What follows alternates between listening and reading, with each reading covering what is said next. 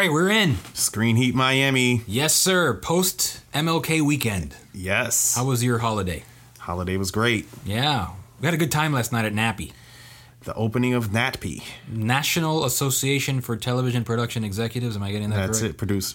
Yes. An annual event that's been in Miami for a few years now. It's been 7 years. Yeah. The biggest television event in the world. It's a conference. It's a market. It's a party. A lot of parties. That's what they say. Miami. It's not an event unless it's a party. Oh, yeah. Live nightclub. Just before the Super Bowl, we got a little sneak peek at the venue. Pluto had a huge, and we talked about Pluto last podcast. That's Pluto, right. They had a huge presence. Yeah. It looks like they're ramping up. I think they were the banner sponsor. They were, yeah. I think the streamers are taking over. Obviously, Netflix is there every year now. Amazon, of course, Hulu, all the big ones. YouTube had a very big presence. They're still around, but it's like the digital. Yeah, Google. Yeah, it's just Google. They're still around. Google's around. I think they'll be okay. Yeah, I don't think they're having any problems. But Pluto did have a huge presence on the back of everyone's badge. Yeah.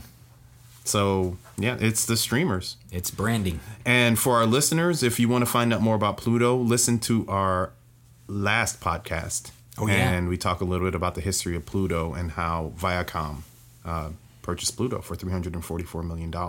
Yeah. And now, that's a big presence. Yeah. I mean, it's not Star Wars money, but it's still a good chunk of change. Yeah. Well, my last $344 million, I just kind of wasted it. So. I thought that was your European vacation. That's exactly what that was. Your travel budget. Yeah. Yep, All right. Just threw it away. Speaking of brand, this is Screen Heat Miami, which is brought to you every week with your hosts, Kevin Sharpley, JL Martinez. And the sponsors. That's right. We have, of course, Cinevision. Every time on the mark. I'm getting it. Miami Media and Film Market. Kajik Multimedia. And Gamacall. Yeah. So we have a lot to talk about. We have a lot to talk about every episode. Yeah. But do you want to intro our host today? Because I know you did a great job interviewing this gentleman. Yeah. So this is really cool. Michael Arcos. So he's one of my favorite emerging filmmakers. I discovered, and you're going to hear in the interview, I actually discovered Michael before I even thought that I had discovered him, because he worked on a film that I really loved called Biscayne World. And Biscayne World was the the short film debut of one of Miami's most prominent artists, Aho Sniffs Glue. And you'll hear a little bit more about it in the interview. So Michael was a producer on that film. And I just love the dynamics of that film. And I'm a judge for the Miami Film Festival for their short film competition. So I was introduced to Michael, not the last film festival, but the film festival before last, with one of his shorts that I just fell in love with. And I ran into him at the Borscht Film Festival that just happened. And he actually had a film in the Borscht Film Festival. And now that film has gone on to Sundance. So nice. He's headed there. Yeah. He's headed to snowy Utah. I know. We've got a couple of our Miami films making their way up there, right? Yeah. But congratulations to Michael Arcos. He's from here. He's a Miami homegrown talent, so we love it when we see our folks doing those types of big things. So, yeah. It's exciting. From the Ridge. Yeah. But, we have a documentary feature, hometown filmmaker as well, a good friend of ours, Kareem Tapsh from the O Cinema. He's the co-founder of that really cool art house cinema. He's done a few documentaries. Yeah, and I'm a Kareem fan. Huge fan. I just sent him a text, and I remember we showcased one of his films, Dolphin Lover, when I was doing the Miami Film Month. Yeah. But, Cherry Pop, his first doc. Most recently, he did The Last Resort with his co-director, Dennis Scholl. Yeah, and that's on Netflix. And then great theatrical release there. Yeah, great platform there. And then now he's got his new one called Mucho Mucho Amor, which is an iconic Latin character, a person who has been part of, I think, every Hispanic household for the past 30 years. And non-Hispanic, because I would watch Walter Mercado. You did? I did. Did you have subtitles, or you just kind of understood? I tried to extrapolate as much as I could. But who Who could resist that energy? What a personality. He's like the sun. Universal. I mean, Walter Mercado was really an icon of our culture, of our people, universally appealing. Just an incredible human being that had such an interesting life in terms of what he did, reading those horoscopes and then just becoming, almost like a star unto himself. Yeah, an icon. A constellation. Yeah, an icon. And, tragically, unfortunately, passed away late last year. Before the documentary. I mean, just a couple of months ago, actually. Just a few months ago. He had his big opening. He had an exhibit, I think, at the Cuban Museum or the Latin Museum here in Miami. And then, unfortunately, he passed away. And Puerto Rican. Yeah, Puerto Rico. And so Kareem was able to capture some of it. It's going to be a beautiful documentary. And everything he was able to cover in the life of this really interesting human being. So we're looking forward to having Kareem here on Screen Heat Miami. Oh, yeah, he's going to be there. He's a good friend. He'll be dancing this weekend, and then he'll come back to Miami, sunny Miami. And we'll have to give him a couple of weeks. Yeah. And, of course, we got to give a shout-out to our friends from Borscht. Yeah. Their feature, Omniboat. That's right. Will be premiering as well. Their first feature. Yeah. Yeah, they've had 17 shorts, so they've had, I think, one of the biggest runs in terms of collectives and shorts representation at Sundance. Yeah, so they're doing great. Yeah. So 305. 305. Keeping it live. That's right. Yeah, I'm going to do this right there. He's doing our 305. That's right. And every other area code in SoFlo. Yes. All of them. 954-561-786, which actually is Sun, if you didn't know that. Yes, I did know that. I actually found that out just 2 months ago. Yeah, crazy, right? It is crazy and cool. I don't know why they're not promoting that. That's like, come on, what are y'all doing? Y'all slipping. Well, the 305. They need to hire Kajik Multimedia. That's what happened. I think we need to get Pitbull to write a 786 song now. And then maybe there you go. People will will want to have that 305 area code. Everybody wants it. There you go. Armando, if you're can sell listening, them. the sequel, 786 Anthem. And also, we want to get you on Screen Heat. Oh, we'd love to. That would be great. We'll go over to Slam, a couple blocks away, and we'll do it at your fine facility over there. Cement it. Love it. It's going to happen. So let's talk about SAG. Yeah, before we get to SAG, though, I just want to let our listeners know we're going to talk more about Sundance next week. Oh, yeah. We want to see what comes out of Sundance, It's going to be winners, exciting. everyone's a winner, but we want to see first, what happens there. So love it. And one of my executive producers is going to be there on the ground for one of my documentaries. So love it. A little inside there. Better see maybe we'll get another premiere. Our good friend here, Kevin. Hey, we got to come out with our things. You got to put it into the universe. There you go. And it'll happen. Yeah. So we're going to move on to the SAG Awards. Let's talk about Screen Heat. Woo. Them SAG Awards. I'm still looking at these pictures. There was some fire. Oh, yes. Fire. Some fire. And nose and skirts. Oh, man. So yeah, if you didn't know, the SAG Awards were this past weekend.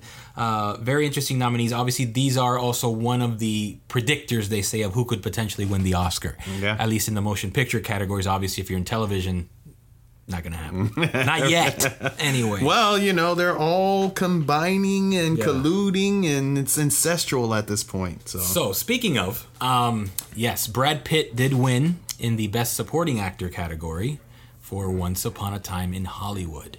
He killed that. He totally that role was just meant for him, I think. Yeah. He actually even said, he had a line, I think, in his speech, like, it's a movie about a guy that gets high, takes off his shirt, and didn't really do good by his wife. At which point, cut to Jennifer Aniston, who kind of did that little lean in. And then she ultimately won for her Apple series, and gave her own little speech. Brad was in the green room, and apparently he stopped everything to watch her entire speech and got a little teary-eyed. Yeah. And there was an exchange. They green roomed it up. There was a moment. They green roomed it up. Oh, Brad. Just when I thought I had a chance. Yeah. But so much of this industry, I know the artists don't tend to want to talk about personal, but this is the type of stuff that does create the buzz. Two Hollywood luminaries, they were married at one point. Yeah. Now they're sharing the stage. Award-winning actors at SAG. That photo, the photo that's breaking the internet. Increíble, caliente. This could be a telenovela. It could. I do have to give a nod to The Morning Show. I've been watching it. Yeah? It is. Good? Phenomenal. Worthy of the hype? Jennifer Aniston, for me, this is her best role. Wow. Yeah. Really? She takes it there. Oh, man. Yeah. I'm going to have to put it on my list now. Dynamic. Another show. That list is just too long. Another streaming show. Can't keep up. They're taking over. But SAG Awards, we have to give it up for Gregory Allen Howard. He has been true to the course, and Cynthia Erivo, cutting through the noise. Oh, yeah. Nominated. We did mention that she was nominated for the SAG Awards. She was nominated. Yeah. She lost to Renee Zellweger, who won for Judy. Yeah. Judy did a magnificent performance. Yeah. Though. But she did get the nod. Yeah, but the nod, and now Oscar nods. Yeah. But really, you're looking at Harriet, and you're seeing that Harriet is the movie that's carrying diversity on its shoulders. Oh, yeah. It's that little underground railroad that could. Little underground train that could. Yeah, it's a quiet revolution there. No, it is, and I'm very excited. With one actress. One actress carrying it, but very similar to Joaquin Phoenix, who also won, by the way, for Joker, who really carried that film as well. Yeah, that speech. He carried every actor on his shoulder, too. Ah, yeah. That's congratulatory, but to the max. Oh, yeah. Speaking of HBO Max. That was a script. That was like a monologue. I'd like to thank my mother. Right. I'd like to thank my cousin, every single actor that's been nominated ever in the history of the SAG Awards, because I'm on your shoulders, too. Wow. Yeah, it's like, it's an actor performing in front of a bunch of actors. That was a big performance. In an actor's award for actors, by actors. Yeah, but he did the same thing in the last awards. Yeah, but I think the Golden Globes. He was a little extra this time. A lot extra. Yeah, good for him, though. You know what? He should get a SAG award for his award speech. Can you get that nominated for that? Literally, that would be so Hollywood if they actually had. We got to make that happen. Let's create that academy of acceptance speeches. And then we literally, the following year, just so you can keep the party going, if you did win, you could automatically get considered to be nominated for your acceptance speech. You heard it here first. Yeah. Another Screen Heat Miami exclusive. Oh, yeah. Bring the thunder. So yeah, very interesting night for the SAG Awards. Again, this is one of the predictors for the Oscars.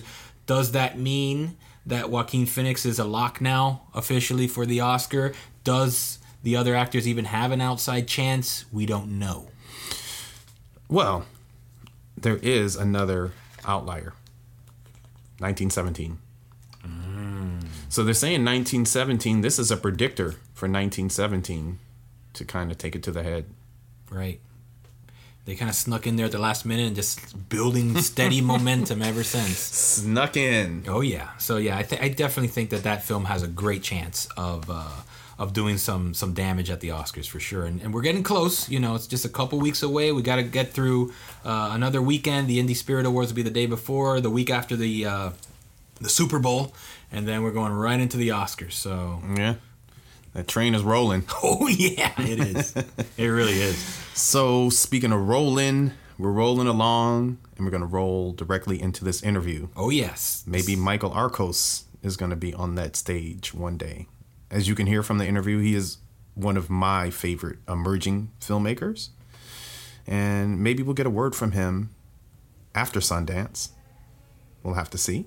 Let's do it. So here's Michael Arcos, and we'll be back on the other side. So we're good. Here we go. All right. Michael Arcos. Hey, what's going on? Is that right? Is it That's Arcos? Right. Yeah. Close enough? Arcos, Arcoiris. Arcos. Yes. This is great to have you here because we are in the 305. We're in Miami. Mm-hmm. But you don't live in Miami. Grew up out here. Yeah, Cutler Ridge. Now it's Cutler Bay. Maybe Palmetto Bay a little bit. Are you in Palmetto Bay technically? This is like kind of Pinecrest-ish, okay. Yeah. Or so. But for purposes of this podcast, we're going to say the Ridge. Yeah, absolutely. Yeah, it is. It's Cutler Ridge. Ridge. Cutler Ridge Middle School. Yeah. Oh, man. Middle school, everything. Which I think this year is the first year where they're actually changing it to Cutler Bay. But they still have the Cutler Really? sign. Yeah. Oh. It's always going to be Cutler Ridge to me. Agreed. So you went to Cutler Ridge Middle? I did, yeah. And then for high school? Southridge Senior High. Southridge Senior High. I went to Killian. Okay.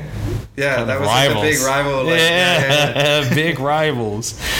So, were you born here?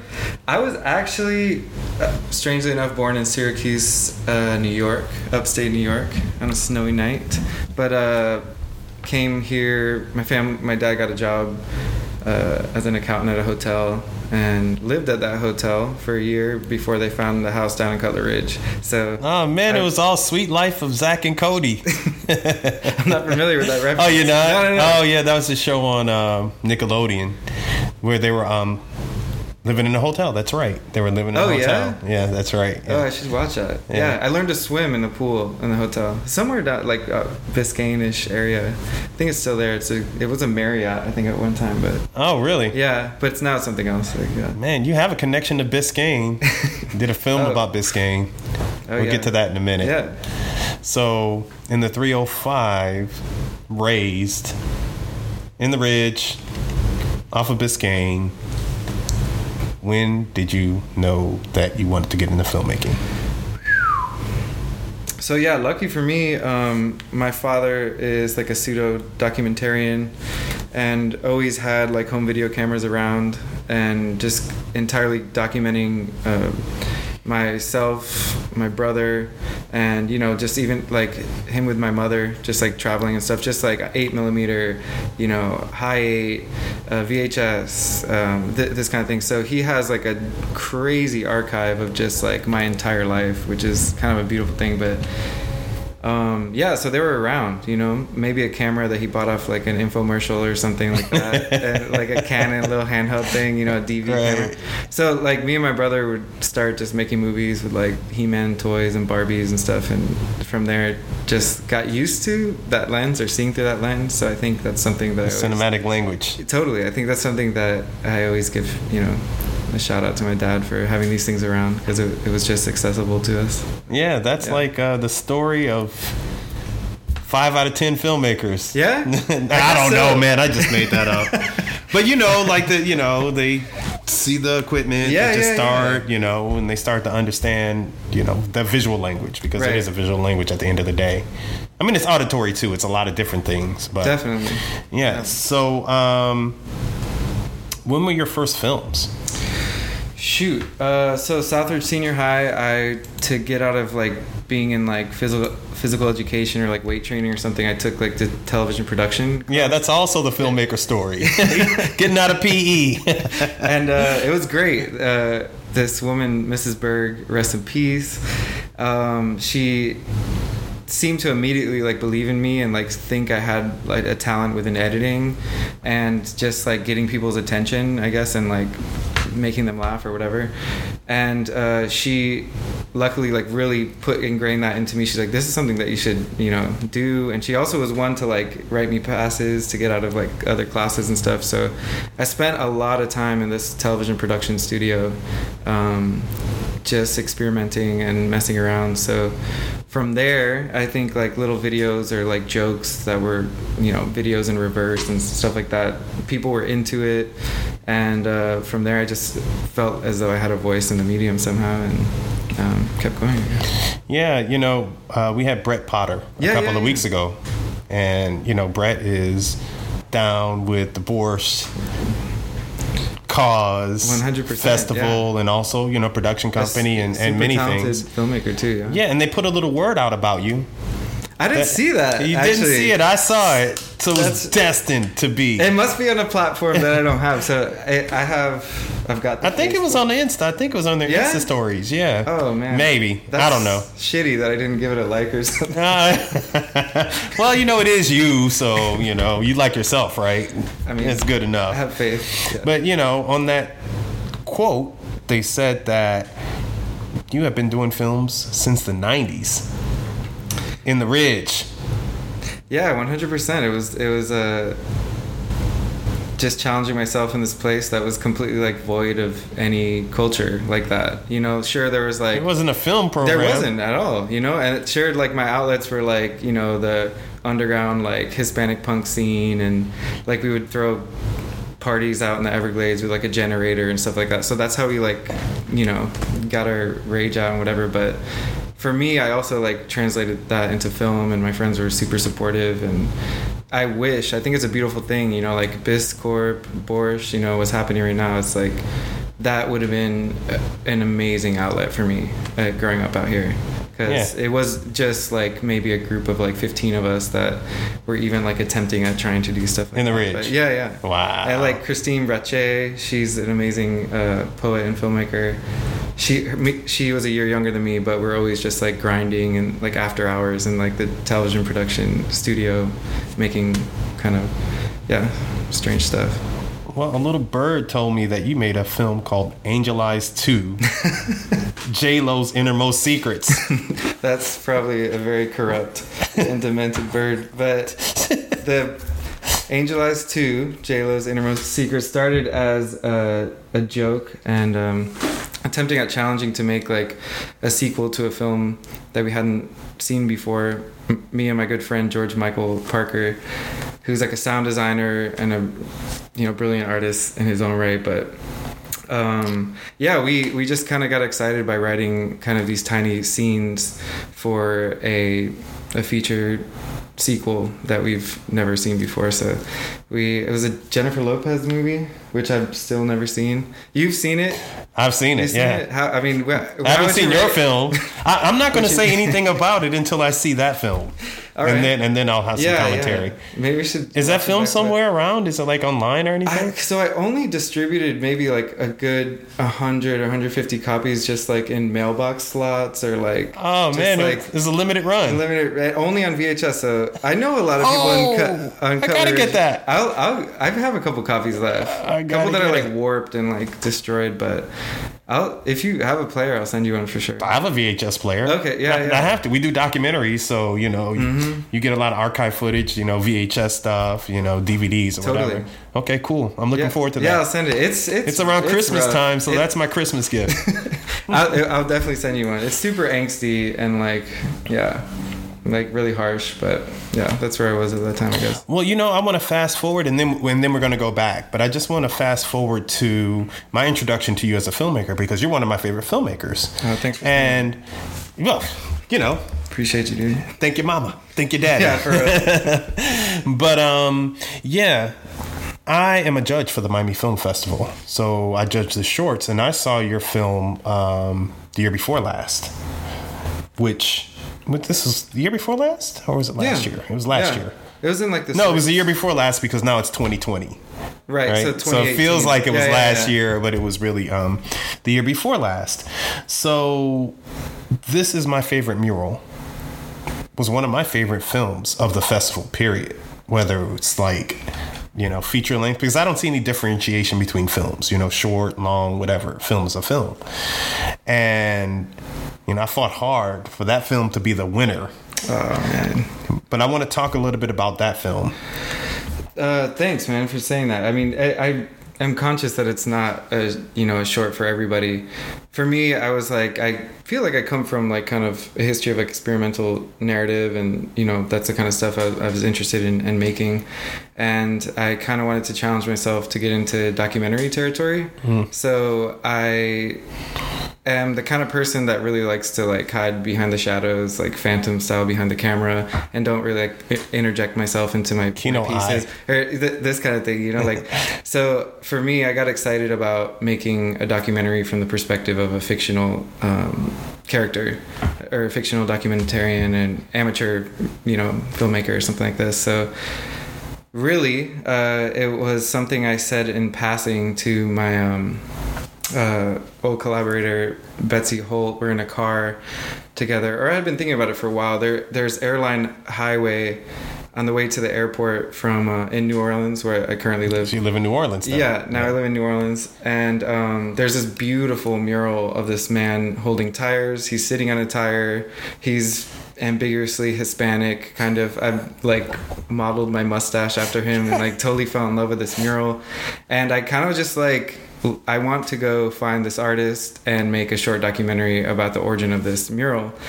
And just kind of intuitively and naturally it turned into something else. But yeah, it was genius, actually. It is, so I recommend anyone to see it.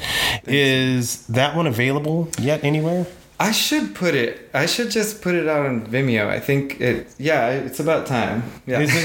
Has it gone? It's going to festivals though, right? Up until the most recent project, it was my most successful short, and I'm so happy that people see kind of the underlying language behind it. It went to the Miami Film Festival. How many festivals did that one do? I'm not sure. I want to say it was like under. Maybe like 18. Yeah, that's great. Which that's is a great amazing. Run. Yeah. I think the biggest festival it played was the LA Film Festival, which unfortunately no longer exists. It was like their last year. But let's see what else. Yeah, the New Orleans Film Festival, which was great to have like a kind of a hometown showing, and some international spots. The one in Scotland, Glasgow. What else? Oh, nice. Yeah, which is a great. How was that? Festival. It's amazing. We went with Biscayne World. Oh, yeah. We're going to talk about Biscayne World. I didn't want to get there yet, but that's okay. You broached it, so.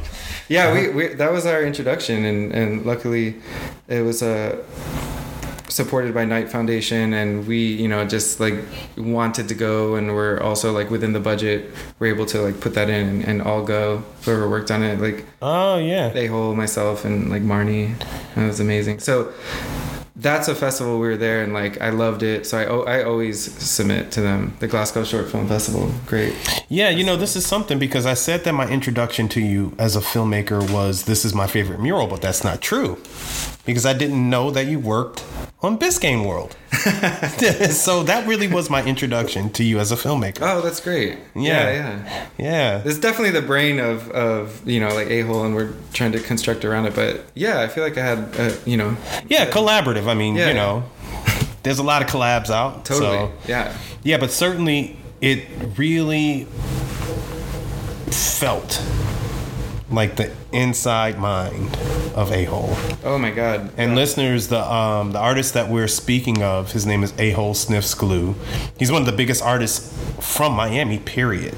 And if you haven't seen his work, which I'm sure you have seen his work, we're going to put a little something on him on the website. And I keep cajoling Michael about what's online, because we want to put something of his on the website too. So we'll see what it is. Yeah. If I get that VHS tape, I'll transfer it. I'll send you some stuff. Yeah, but I love Biscayne World. Thank you. And the reason why, and this is also a reason why I love your films, because they all feel so personal. Like they feel as if the representation is coming directly from your mind, So that's great with Biscayne World, because it really does feel like A-Hole's mind. It feels like, it is pseudo documentary too, though, right? Totally. Isn't it? Yeah, with his characters, that he drew the characters and then they animated the characters, and so that takes me to the film that you just had in the Borscht Film Festival. If anyone doesn't know the Borscht Film Festival, go back and listen to our interview with Brett Potter, who's a chair there at the festival, and also at Borscht, and it just happened in December. Excuse me. You're the one that's drinking. So the film that you just had in the Borscht Film Festival, Valerio's Day Out. Mm-hmm. Valerio's Day Out. Yep. It was I didn't even know that was your film when I saw it at the festival. But yeah, tell me about that one. Yeah, this was like a purely obsessive compulsive project. I live in New Orleans now, like I said, and live maybe within a mile's distance from the Audubon Zoo. And my roommate at the time showed me a physical paper, the New Orleans Advocate, and the headline was, "Jaguar escapes his enclosure and goes on a killing rampage." There's something really like fear-mongering, and I just was obsessed, and it's alluding to the idea that potentially you're thinking immediately humans are slashed or this kind of thing, but you immediately find out that he escaped his enclosure. He's a 3-year-old young jaguar named Valerio, escapes his enclosure and goes on a killing rampage within the zoo. Right. And not with people. No. Right. And yeah, I kind of just like identified with with Valerio and got obsessed with the story. At the time, was in a long distance relationship with this lovely. We have a guest here. Human being. What's your name? Daniela. Yes. Oh, we were having a great conversation just a minute ago. We were. You're in the industry. Sure are. Scoot up. Get in here. I mean, in and out. Like, Lurking in the back with your. Moroccan Yeah, but you woman. said interesting. She's doing something that's awesome. 100%. That's really well needed. Tell me. Sure, yeah. I'm a media archivist, so I just finished school at NYU Tisch in the Moving Image Archiving and Preservation program. So in the media archives field, preserving film, video, and born digital art. Man, Which is amazing. Actually. that's amazing because Yeah. we have a film of yours that needs to be archived. It's on VHS. And just like understanding the level of filmmakers like putting out content and not really knowing the longevity of like hard drives and this kind of stuff, like Yeah. you know, just being exposed to like the knowledge has been really Well, you know, helpful. another thing is when we started this podcast, this is like going into our 4th month, we talked a lot about the streaming services and really how this day and age is about content. Because, you know, they start these streaming services, you got to get content on the streaming services. So they're pulling content from wherever they can get it. And this whole kind of touch point on the archive and getting all the content from the past has become even more important. And you can see, you know, all of these big media companies tapping into they are like down to the bottom of the well of their IP, their intellectual property, trying to, you know, bring this stuff back out. But I am a real big supporter of, there's been such a shift in our industry.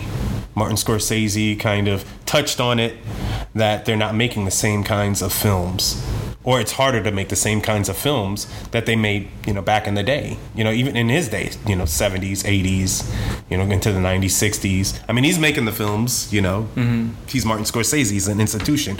But I think that he said that as a champion for filmmakers that are coming up because, you know, it's not a secret, all the air is being sucked out of the room by kind of these bigger tentpole films.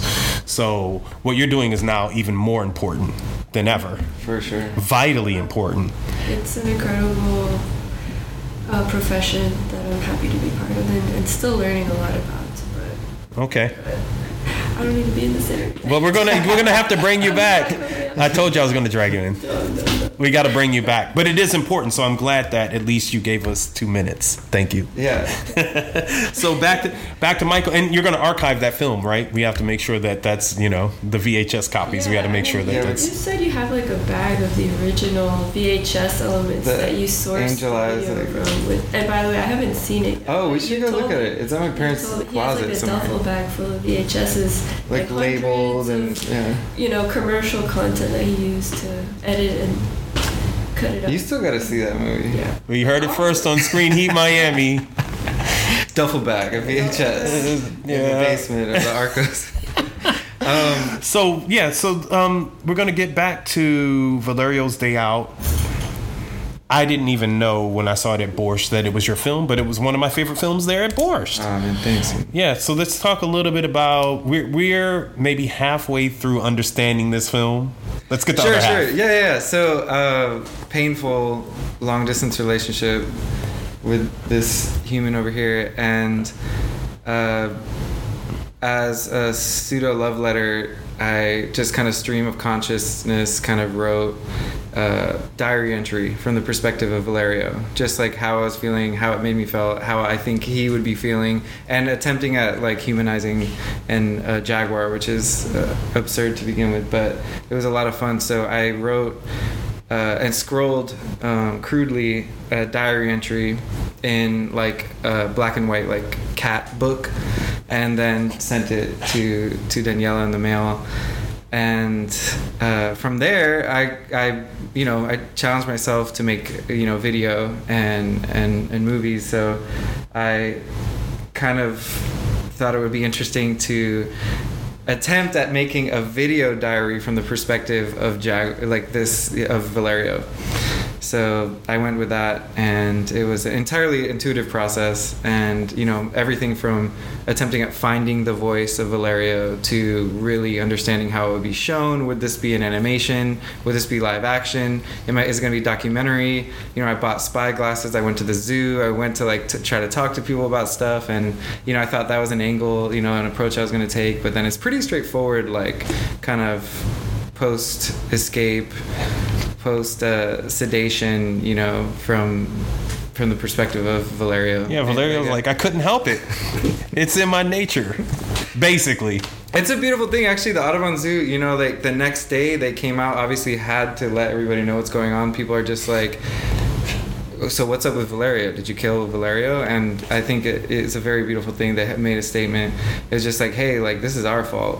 Valerio was doing exactly what he's supposed to be doing, and he probably had the best day of his life. So right, that's right, yeah. But Valerio's still alive. Valerio is still alive. He is 4 years old, and he is unfortunately, in my opinion, not looking in the most happiest of. He's just pacing, and you got to show him the film. Oof, he'll feel I need better. I need to. I was lucky to get an award for this film from the New Orleans Film Festival, and it's a physical, beautiful award with an alligator. I want to bring it to him. Yeah, take the award.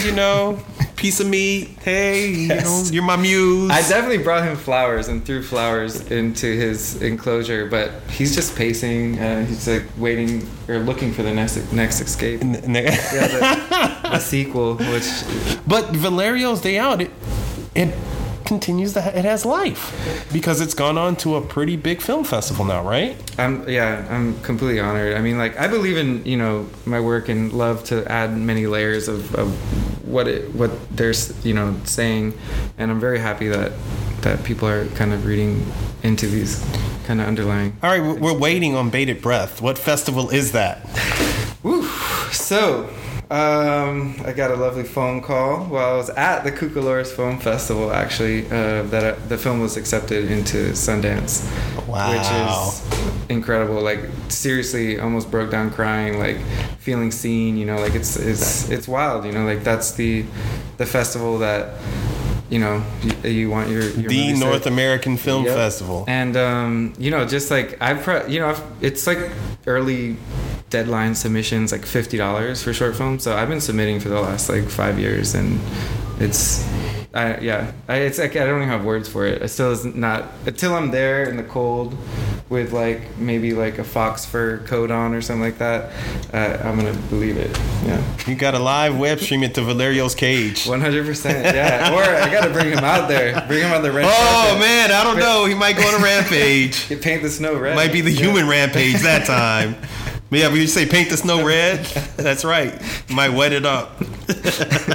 that might not be too cool. I don't know if that's. I don't know work. if they. I can get them to go for that. Yeah. So let's talk a little bit about what you're working on now. So I don't know if I went into this already, but for Valerio's Day Out, this is my favorite mural. I approached it as kind of documentary, my foray into documentary cinema, and attempting at understanding the language of that and what it would take, with this amount of footage versus narrative when it's very these are the things you need. I was pretty sure I made a submersive documentary with Valerio's Day Out and submitted it to all the big documentary festivals and got rejected from pretty much all of them. And before I realized I should pitch it as a Jaguar slasher, and then the more genre festivals Fantastic Fest played at, which was incredible to be at amongst contemporary heroes and just show in a block that actually made sense, with it.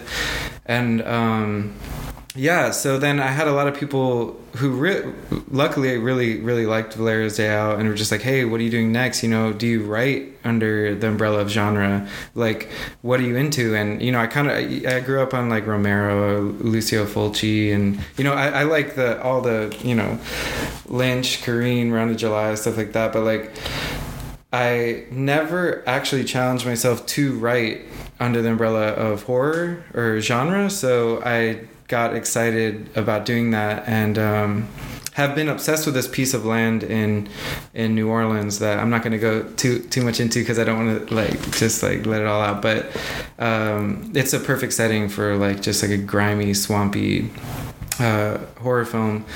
And I got excited. I was like, I don't want to do your typical slasher, haunted house kind of things. I do want to play with tropes in horror, and I do want it to be kind of over the top gory and stuff.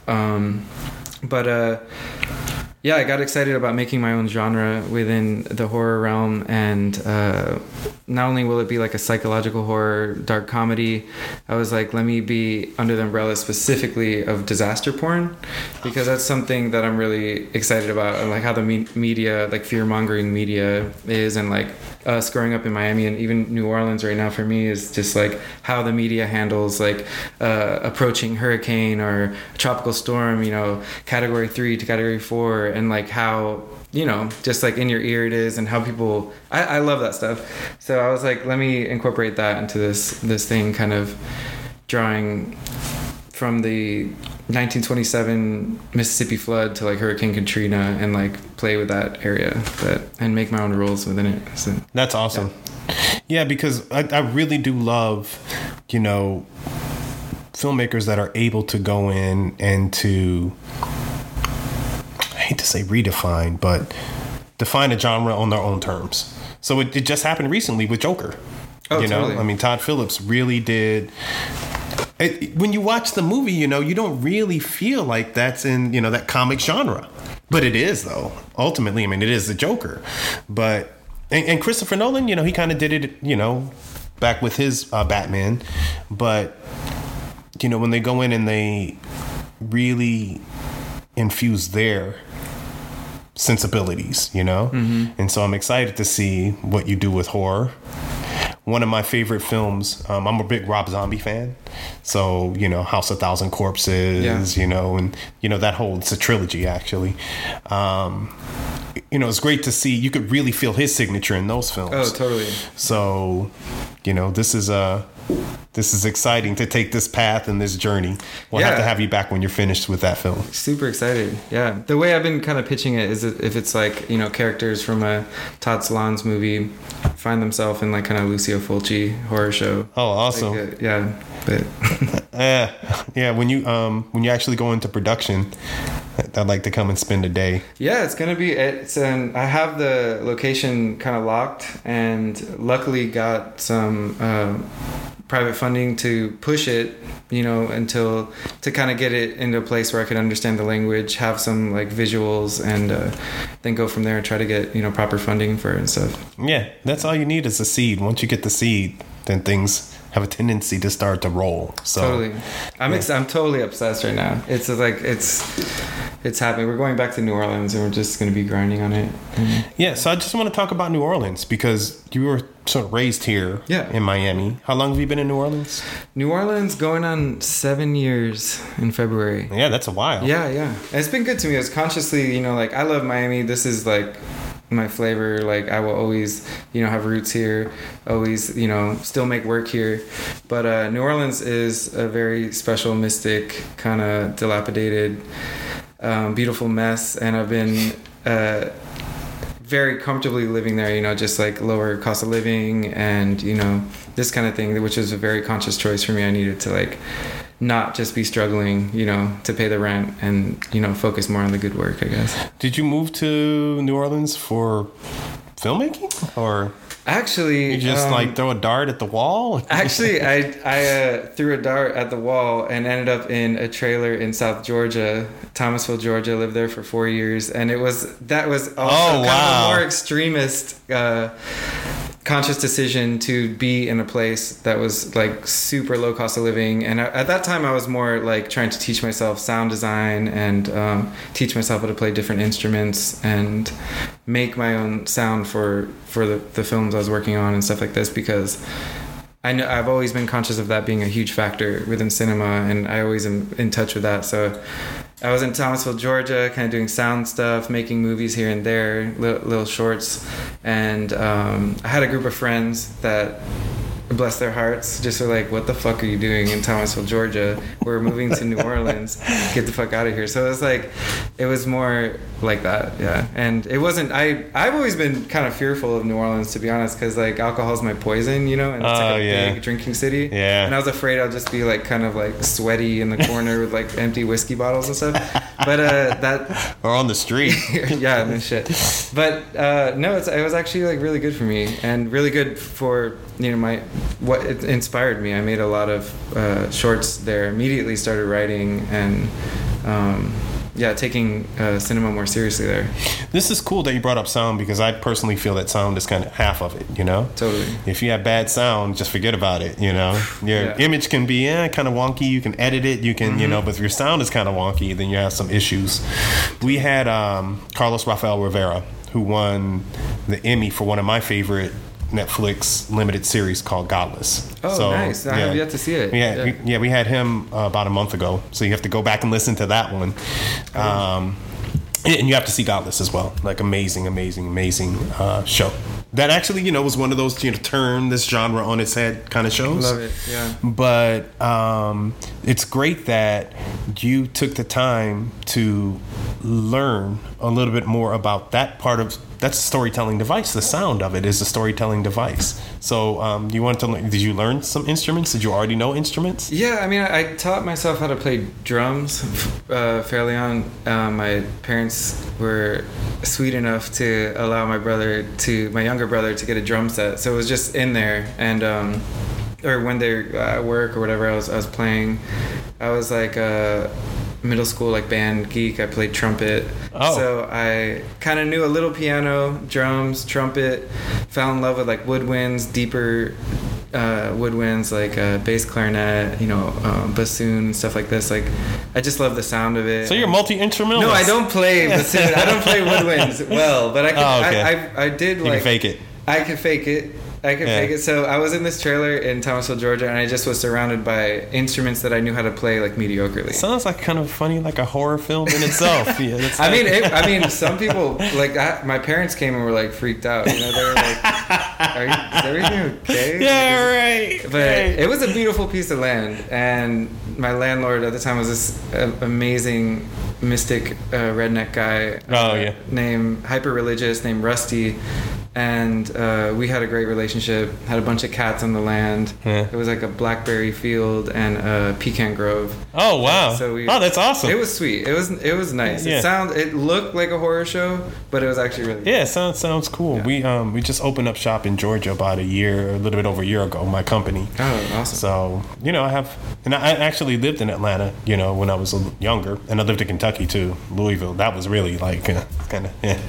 But so I do have a love for the South, so totally. That's pretty cool. But New Orleans, so you've been in New Orleans for 7 years. How has that shaped? Let's just talk about how the New Orleans aesthetic versus the Miami aesthetic, you know, shapes your storytelling. Well, yeah, I mean the lay of the land and the landscape for sure, you know, is something that you know. Everglades, swamp, you know, down south Redlands. We have that. It is swamp. In Miami, we have like invasive cane toads. We have, you know, the lizards and everywhere. But New Orleans. I that's the place I started taking, you know, cinema seriously. To be honest, I wrote my first narrative short that I was like, I want to do this nice and clean. I want to hire a DP and let's do this thing right, you know.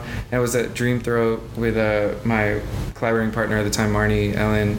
And Dream Throat, which if you haven't seen it, I'll send it to you. That's another one I got to see. Yeah, I'll send you that one. And that was one that, you know, it was in some topics I wanted to deal with, and it's pretty straightforward drama. Some people see it as a romantic comedy, but I attempted at making it is whatever you say it is. So. But so from there it was immediately I started writing under, you know, narrative stuff and didn't stop, I guess. Okay. New Orleans set it off. Yeah, it definitely, I mean, and from there it's when like Borscht was also like on the uprise, so it was like a nice kind of back and forth. And Lucas Leyva from Borscht saw Dream Throat and was like, dude, this is like people need to see this, and it gave me a lot of support and energy behind the project. So Yeah, Dream Throat came before Biscayne World, right? yeah, and Biscayne World was right after, actually. Oh, right after. Right, I believe so. Yeah. And to be honest, it was like David and Julian who kind of introduced me to the Borscht crew, and yeah, I've been working with them ever since. Wow. Yeah, so you've been working with Borscht for how long now? Luckily, working with them since then, I guess.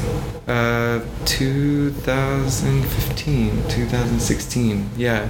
They hosted... Dream Throat is like a whole installation piece that's like intended to be screened inside of hotel rooms. And it takes place from the perspective of like if television was kind of a lens, and like looking at the bed and like the rose watercolor painting on the above the bed and this kind of thing. So it's like kind of creating like a parallel image you watch from the bed on the television, kind of in that reverse perspective. But so they at Borscht 9, they brought the kind of hotel room installation. Oh, yeah. I did something like that for one of my projects. We filmed in a hotel room, and then I commissioned an oil painting that was in that same hotel room, and we had the actors and the actresses, and we had like a party there in that hotel, like an event great. there in that same hotel room. So you're watching the thing that's going on, and it feels like it's in it. Yeah. Exactly. That's nice. Or that was the idea. You never know what people take away from things, and then great. you're drinking and doing stuff, But yeah, so I kind of understand that. It really does give this feeling of becoming a part of the story, So that's pretty awesome. So you're in New Orleans. You came back to Miami for holiday? Yeah. How do your parents feel about my work? your work, but also like your come up? Your come up in your career. I mean, luckily they're very supportive, and they're the people who and Dream Throat, for it, given the name, a lot of people just call it Deep Throat. They just call it. Hey, I wasn't gonna say it, but like, it's definitely if you had to broach it. It's definitely playing on that. It's like very hypersexual and graphic, but my parents are like the best. First view for all my work, just to kind of get their perspective, and and hear what they have to say, because I get totally lost in it. And I know I luckily have a support system of people who understand my work and my brain to an extent. And so I've been lucky. I mean, to be honest, they're very supportive of my work and don't necessarily love or understand all of it, but they, we'll see. I still think that they don't know it could be a sustainable job. But I mean, it's cool, now you're like in Sundance, that is a launch pad for so many filmmakers and so many storytellers. So congratulations. Thank you. Welcome back to Miami, but it is your home, so I'm not welcoming you back to your own home. But I do definitely have to make it out to New Orleans. Dude, anytime, so whenever you're when you decide you're going to start production, let me know. Yeah, we're out for a couple of days. Preliminary stuff this month, actually, but we're hoping to get proper funding to make a feature. So sometime this year. Okay, it should come through. Okay, I might have to carry some cables or whatever. All right, so I'll take you up on that. That's the way it works, right? I'm gonna get a call in the dead of the night, like, hey, Kevin, remember? We need your help, please. Go over. Right, but thank you for coming around the holiday times. You're headed out to the beach. About to go to the beach. Wish I was too. Yeah. So enjoy the beach. Kevin, thank you for having me. Okay, we're looking forward to your Sundance premiere and the next film, and we will revisit soon. All right. Oh, any parting words? No. Sing a song. Happy New Year to all the listeners, and yeah. Happy 2020. Happy 2020. There you go. All right, we're back in. That was a great interview. Congrats, man. You knocked it out once Saw him again. early on. Yeah. You want to see them early. Remember, ladies and gentlemen, if you ever see Kevin Sharpley on the streets, he has an eye for talent, so... And we're going to see. I know his career is going to take off. So yeah. I'm very happy about that. And what's really cool is that he came with Daniela Calle, who is an up-and-coming film archivist. That's a great, interesting career, man. That is really important. It's more important now than ever. Oh, of course. Because, you heard how we talked about now, it's the IP wars. So everyone is mining all that intellectual property. Yeah. But it's as important to ensure that film history is archived properly. Oh, yeah. So Yeah, so many gems out there that now are, almost 100 years old, that if we don't protect that, that's legacy. It's our history. what industry do you have? This is the best industry to do that. Walls come crumbling down. Oh, I know. So that was really cool that she came along. So Yeah, you have to give her a shout out. Definitely. Shout out. Thank you. We're going to watch her career too. Yeah, that's important work. Maybe she can hook up with Scorsese at some point. That's a big deal for him. We talked about that. Yeah. Yeah, of course. So yeah, Okay. that's going to be cool to see if those two folks, maybe there's something there. Younger, older, bring it home. Bring it home. And we're going to link them. Yeah. So bringing home this diversity issue. Yeah, let's get into this little diversity issue. Yeah, I mentioned before in our last interview that I spent some time with Cheryl Boone Isaacs, who was the president of the Academy for Motion Picture Arts and Sciences. She told me about the big push towards bringing in a more diverse field of Academy members, the membership. And they did that and still are. But was it reflected in this Oscars? Maybe not so much. Right. And I spoke on, some of the challenges, of course, having projects that are of that particular production quality. And these opportunities. Right. And, I had a Hollywood Reporter from about 2 months ago with the studio heads. Which it's great that there are 2 women, but the cover also has 4 men. Right. And none of them are people of color. Right. So I oftentimes think, it is a double-edged sword. Are the opportunities available to produce the type of content that then move on through the pipeline to get connected in the award season? That's an overall challenge. It's not just, are we finding films that are going to be nominated for the Academy Awards? Are those types of films being created? Right. And I think we were talking a little bit off mic, we seem to always hone in on the award season as sort of the scale, to judge whether the diversity initiatives are working or not. But what I always say is this is the Super Bowl. It doesn't start here; it ends here. So I think really, the diversity issues have to start at the ground level. It has to start with, we want more female director nominees. What percentage of female directors are in the DGA? Yeah. So if we widen the pool of potential candidates, whether it's women, people of color, minorities, et cetera, then I think we have a better chance of seeing that across the board. In front of the camera, behind the camera, at the studio level, the executive level, like you said, the major heads of these studios, it's very limited still in terms of that diversity. So what kind of a studio media company corporate push has to come? Because that will also reflect itself into perhaps what types of projects get greenlit, what types of filmmakers and stories get told. Yeah, and the audience is clamoring for it. Yeah. And you see it time and time again. Yeah. Movies of diversity are knocking them out of the box. Yeah, they are. I mean, look at our Bad Boys. Bad Boys. What you gonna do? They're gonna do $100 million. That's what they're gonna do. That's what they done did. Opening weekend for Bad Boys 3, Bad Boys for Life, now at $100 million worldwide, far beating the expectations. That's a big January. That is for huge. Big Willie. Will's 5th biggest opener, Martin Lawrence's biggest opener, Bad Boys' biggest opener. Yeah, great for Martin. Great for the young directors that took the helm. Yeah. For Michael Bay. This is really an interesting time, to see this kind of movie doing so well. Yeah. So it's awesome. Yeah, and of course, There's back to the 305. Back to the 305. So yes, big shout out to all of our friends who worked on the cruise, who worked on that project here when they were shooting in Miami. So yeah, just an awesome movie, and I hope the franchise continues. Yeah, and that is, Shout out to diverse audiences. Yeah, no, definitely. There has been a controversy in diversity, though. Oh, yes, we're going to go back to the Oscar controversy a little bit. And this is an interesting one. You know, as we all know now, Antonio Banderas was nominated in the acting category. And originally, by the American media, was positioned as one of the few, quote, people of color to be nominated.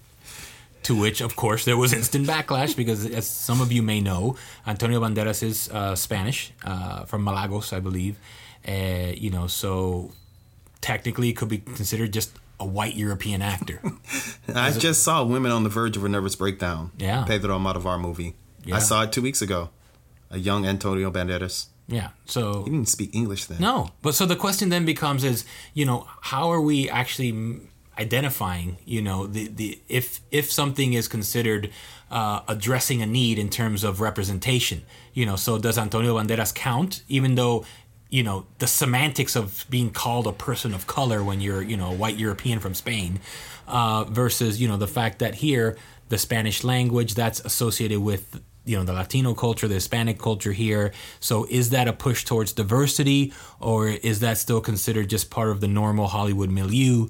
You know, where do we see that, you know, in terms... It's a difficult question. Yeah, but certainly there needs to be more stories of color. Right. You know? And you look at that. But then, is that considered a story of color? Antonio Banderas doing a movie about Spain in Spain, speaking Spanish? Yeah, that's not, you know, that's a whole different thing. So, yeah, that's what I'm saying. But, you know, there are interesting lines, I think, that, you know, because, and there was an article that says, you know, that race is more than just about color. It's also about culture. It's also about where you grew up, you know. Does that mean everyone from Miami can be considered a person of color because we're in such a culturally diverse environment? I don't know about that. I don't know, but it's a question.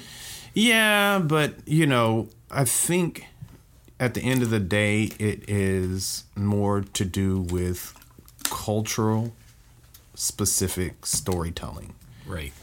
I mean, here you have Marriage Story, for example, that really has done well in the award season. Yeah, it has. It's done really well in the award season, but it's the type of story that I've seen over and over and over again over many, many years.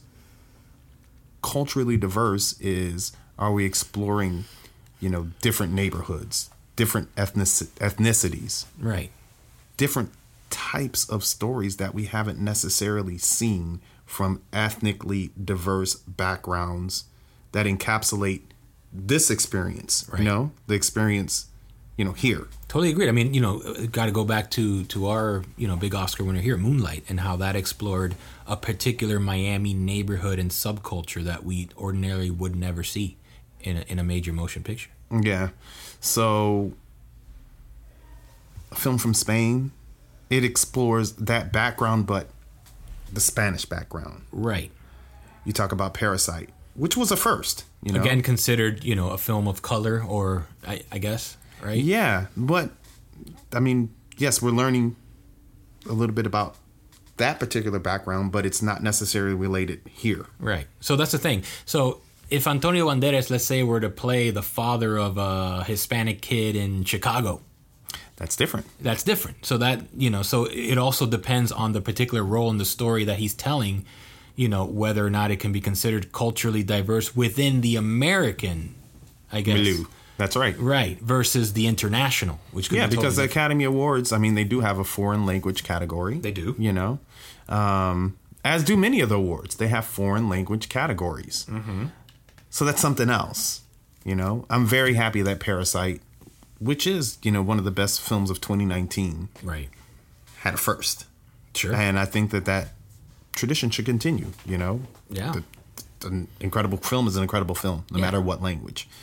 But you certainly want to, when you talk about diversity, it's not necessarily that the representation has to be more of this or more of that. But at the very least, you know, what is the demographic makeup of the country?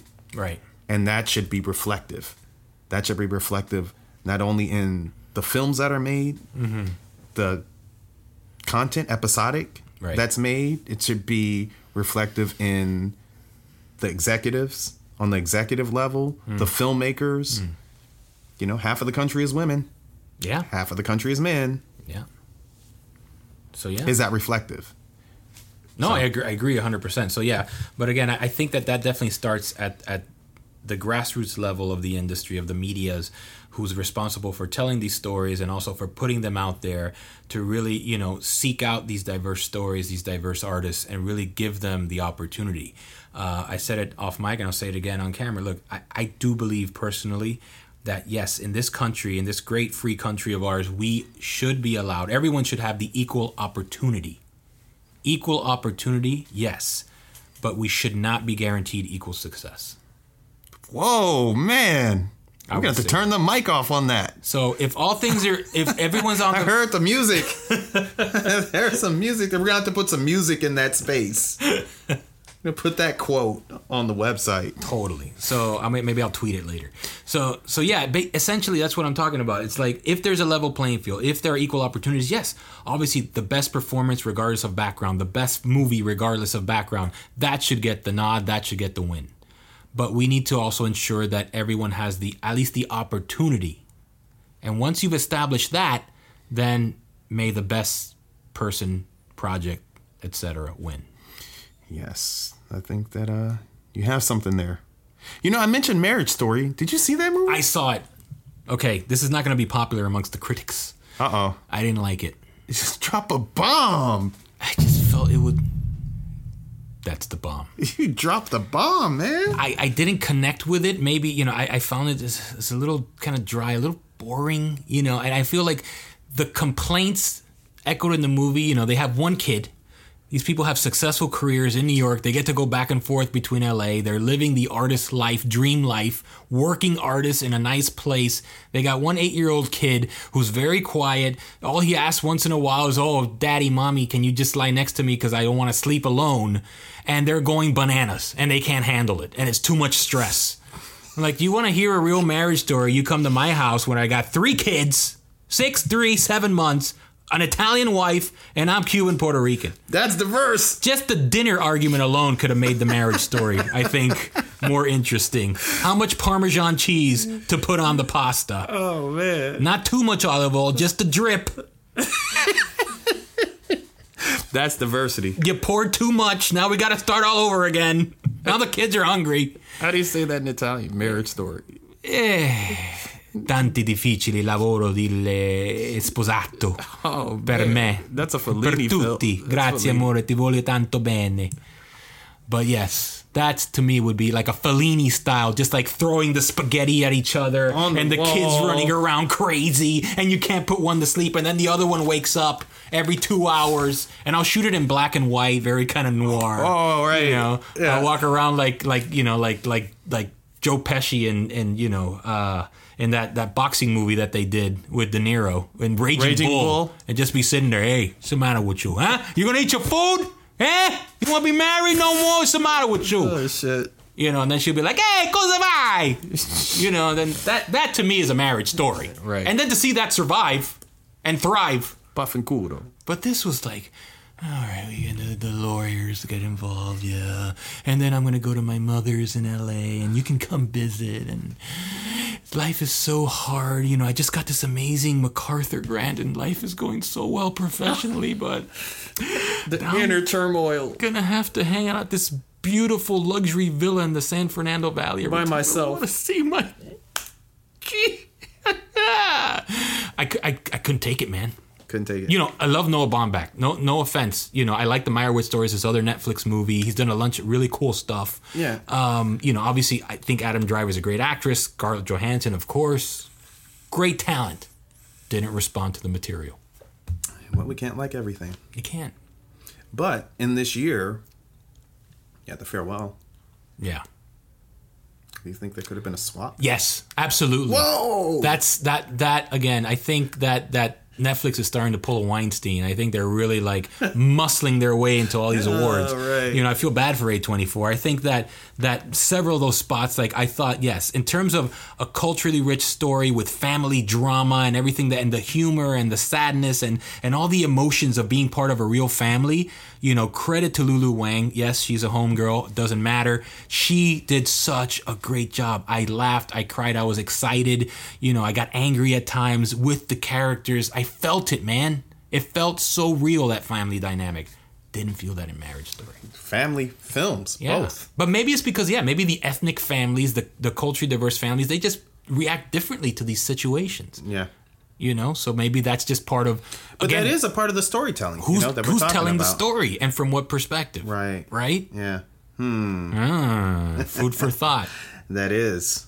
So. Well, we have to say here at Screen Heat Miami that we do support culturally diverse experiences. Oh, yes. And talent. We don't have a choice. No, we don't. But ultimately, that's what America is made up of. Yeah. And that should be the output. So, wrapping up on this one, we're looking forward to our next Screen Heat Miami. Oh, yeah. So we're going to 22nd. Yes. We're moving. 22nd episode. It's a very talented filmmaker. She's from our community, but does a lot of big stuff. And it's a filmmaker, director, producer, Shona Tuckman. Shona. Yes. Yeah. So. And she's worked with some of my favorites, Sir Ben Kingsley. Oh, yes. Work with Sir Ben Kingsley. Work with a bunch of actors. Catherine Keener. Catherine Keener, who is also originally from Miami, specifically from Hialeah. Hialeah. Yeah, she had actually interesting Hialeah stories with Shona. Yeah. A couple of actors that she worked with from the city of You Progress. got to hear the next episode. It's going to be fun. So, yeah, we hope you check out Shona Tuckman. We hope you check out this episode. Please always leave us your comments. We're on social media.